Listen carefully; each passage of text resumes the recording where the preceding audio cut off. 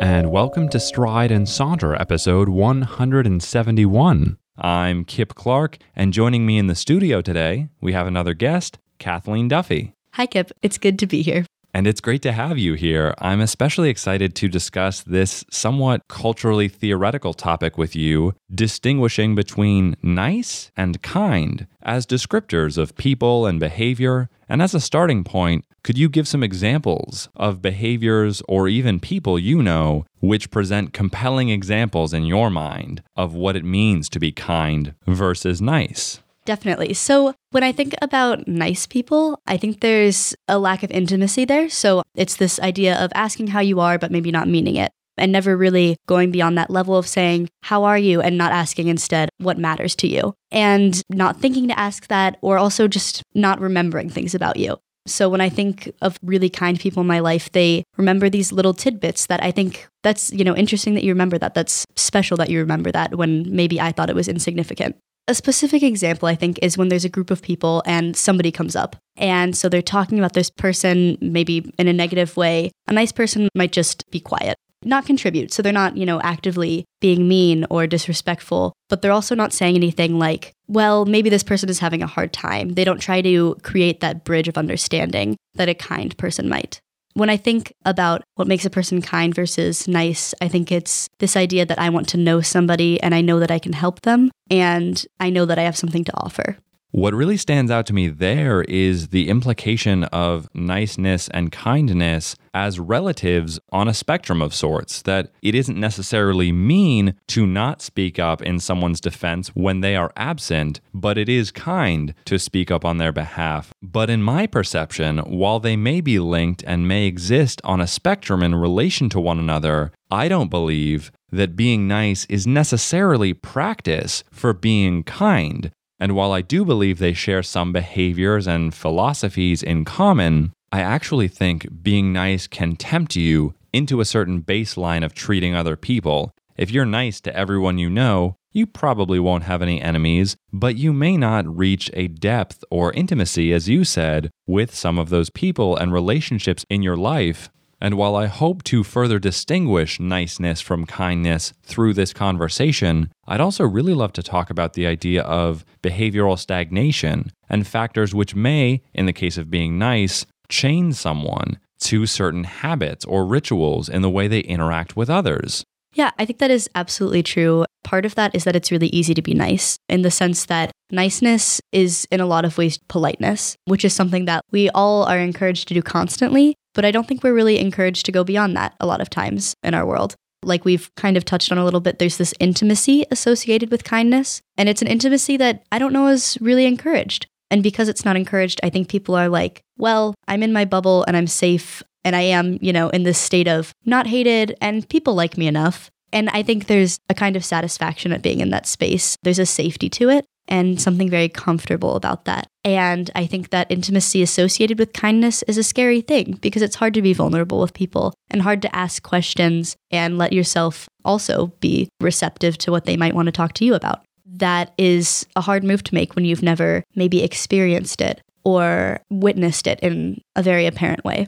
It's really useful that you bring up vulnerability because niceness, or polite behavior, as you have phrased it, can be modeled in public. You can be nice to someone in a crowd and say, you dropped your belongings or your shoes untied. And that's not a terribly kind thing to do, but it is nice, and no one would consider you vulnerable in that circumstance. But if you confessed profound love for someone, which might be considered a kind thing to do in a public space, there is absolutely vulnerability there. And I think that's why so many intimate moments in our lives, and I'm referring primarily to emotional intimacy, are private moments. And I completely respect that. But on a societal level, when we don't see a behavior modeled, I think it's very natural for most people to say, well, no one else is doing it, and I don't know how to proceed on that path because I don't have a clear guide to follow. And so as a result, at least in my observation, we see more nice behavior modeled, or in certain cases rude behavior, because people are at times comfortable being rude in public, but we see less kind behavior because of the way we associate intimacy, vulnerability, and the public eye.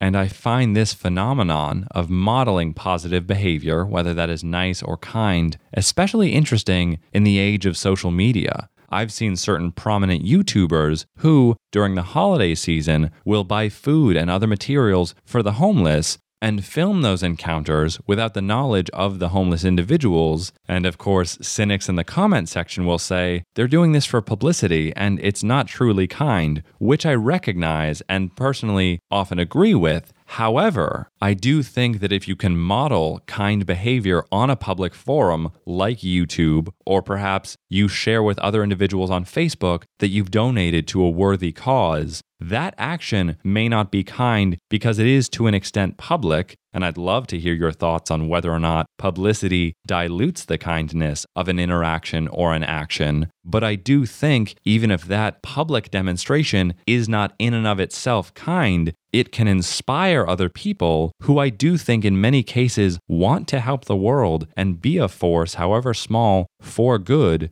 to take action themselves and pursue kind behavior in their own way out of that inspiration.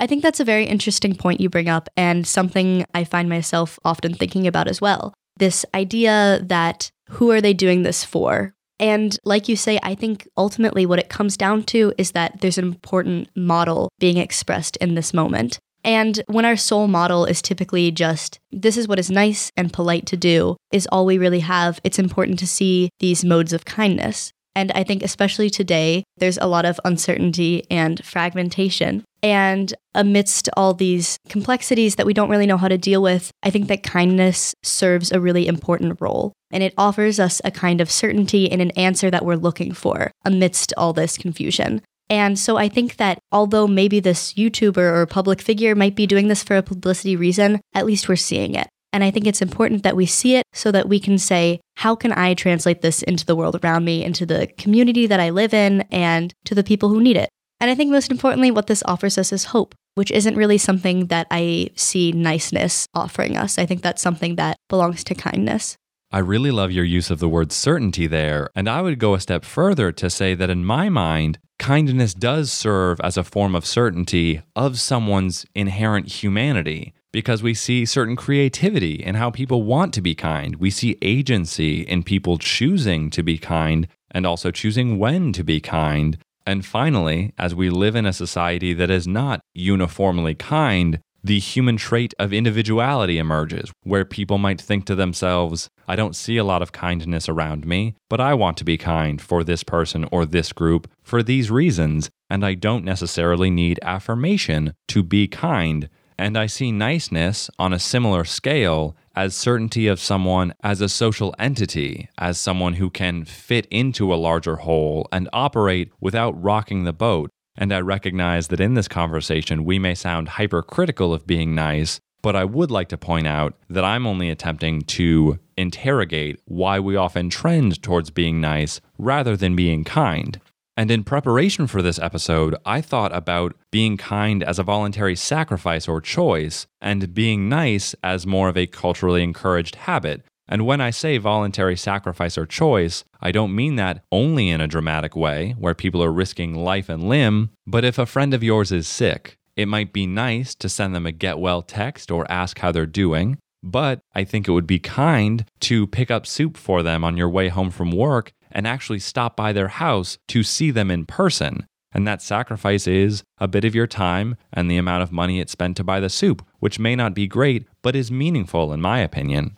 And in an economy defined by capitalist ventures and ideals, I think the idea of sacrificing when someone may not repay your kindness is not something that our system often encourages, because there is uncertainty there on the reciprocal end. Whereas niceness in many ways is so culturally ingrained that it is reciprocal almost without thinking about it. If I ask how you are, you may not know me, but you might reply, doing fine, and yourself?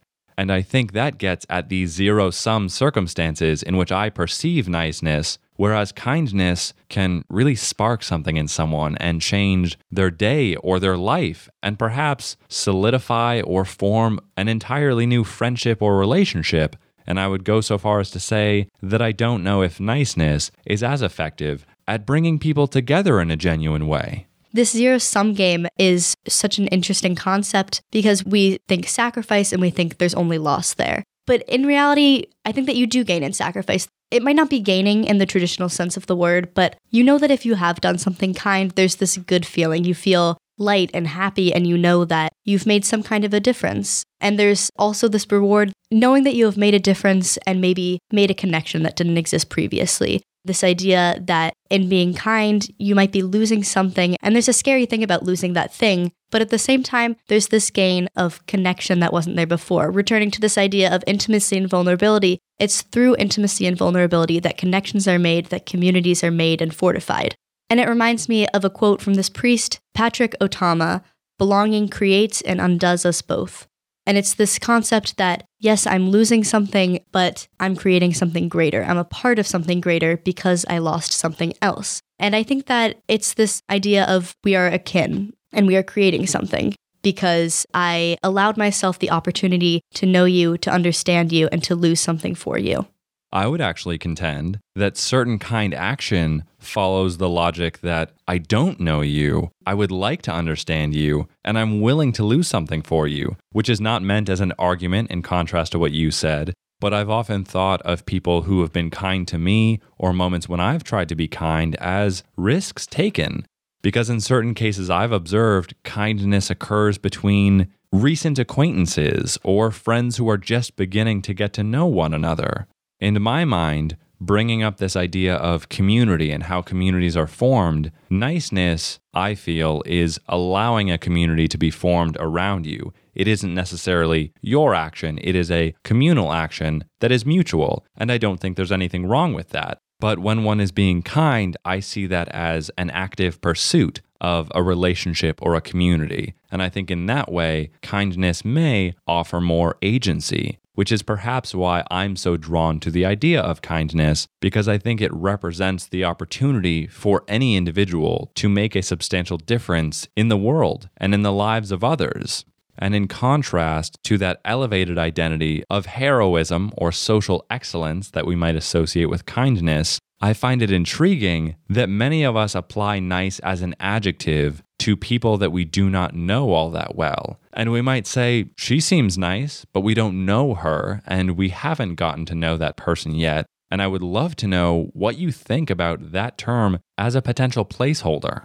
I think this idea of nice as a placeholder is definitely something that we all do and do frequently.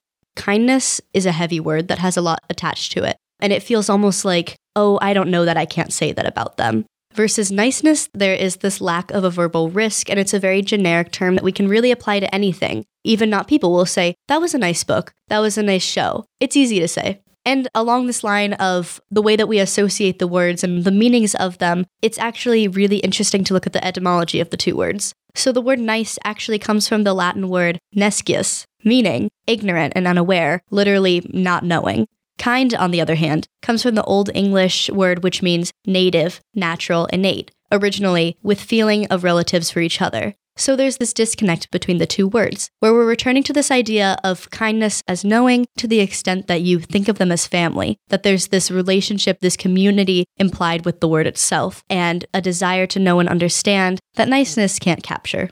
The idea of knowing, particularly in a familial sense with kindness, I find really interesting as it relates to the tones with which someone can be kind. Some listeners might disagree, but I have the sense that niceness exists without much tonal variation. There are very few ways, relatively speaking, of being nice, whereas being kind can take many forms.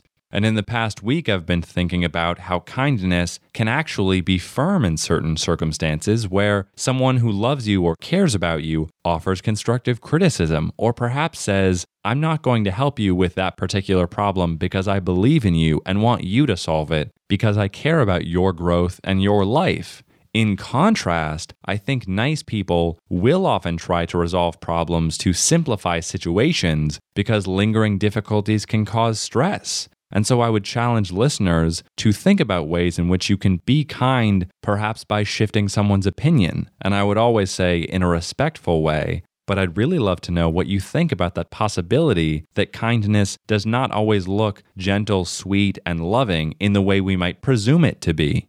kindness absolutely presents itself in many different tones. This idea you brought up about constructive criticism especially. When I think about constructive criticism, these critiques are being offered for a purpose because they understand your potential and ability to grow. And in this understanding, there's also an investment, saying that I am a part of where you are going. I want to assist you in your growth. There's this desire to be a part of your journey. And you bring up how with niceness, there's this desire to just solve the problem, afraid to let it sit. Instead, they would rather be done with it. With niceness, there is an end. There's a stagnancy to it. Kindness, on the other hand, there's a momentum to it, and there's a desire to explore. Once again, it comes back to this idea of understanding. You want to understand this person and have this person understand themselves also. And with niceness, there's this idea of, I am going to solve this. However, with kindness, you're thinking, we are going to solve this together. And before we close this episode, what would you like the audience to consider after listening to this discussion?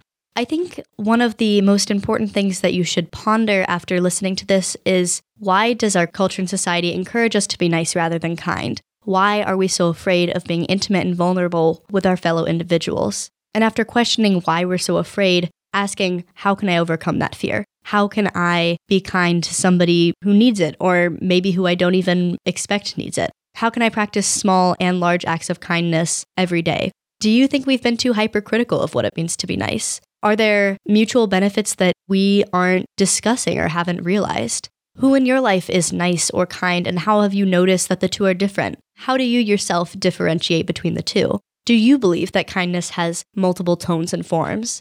And finally, when you hear the words nice and kind, do you have different associations with them? I would also really love to know if listeners have different understandings of these terms than you and I might. And earlier, you mentioned fragmentation and conflict in our society, and as it relates to political disagreements, which are very pronounced, at least in the United States right now, I would offer the thought that it may be nice to avoid uncomfortable conversations about politics, but it might be kind to engage in a genuine, respectful, and open-minded way with those who do not share your political persuasions. I'd also like listeners to think about how we apologize and how that relates to niceness versus kindness, and what a kind apology might look like in contrast to a nice one. And finally, I would really like to know if listeners think that certain leaders or forms of leadership are more inclined towards kindness over niceness. And of course, Kathleen, I'd like to thank you very much for coming on and discussing all of this today. It's my pleasure. Thank you, Kip. But as always, we want this to be a conversation among, not simply a conversation between. So if you have any thoughts, opinions, or feedback of any kind, we'd love to hear from you. You can find us on Twitter or on Facebook. You can also email us via strideandsaunter@gmail.com. And if you enjoyed this episode, consider subscribing to the show, as well as supporting us on Patreon, where you'll receive perks like bonus episodes in exchange for your support. And as always, we thank you very much for listening. And from thought to word and voice to ear, this is Kip Clark, signing off.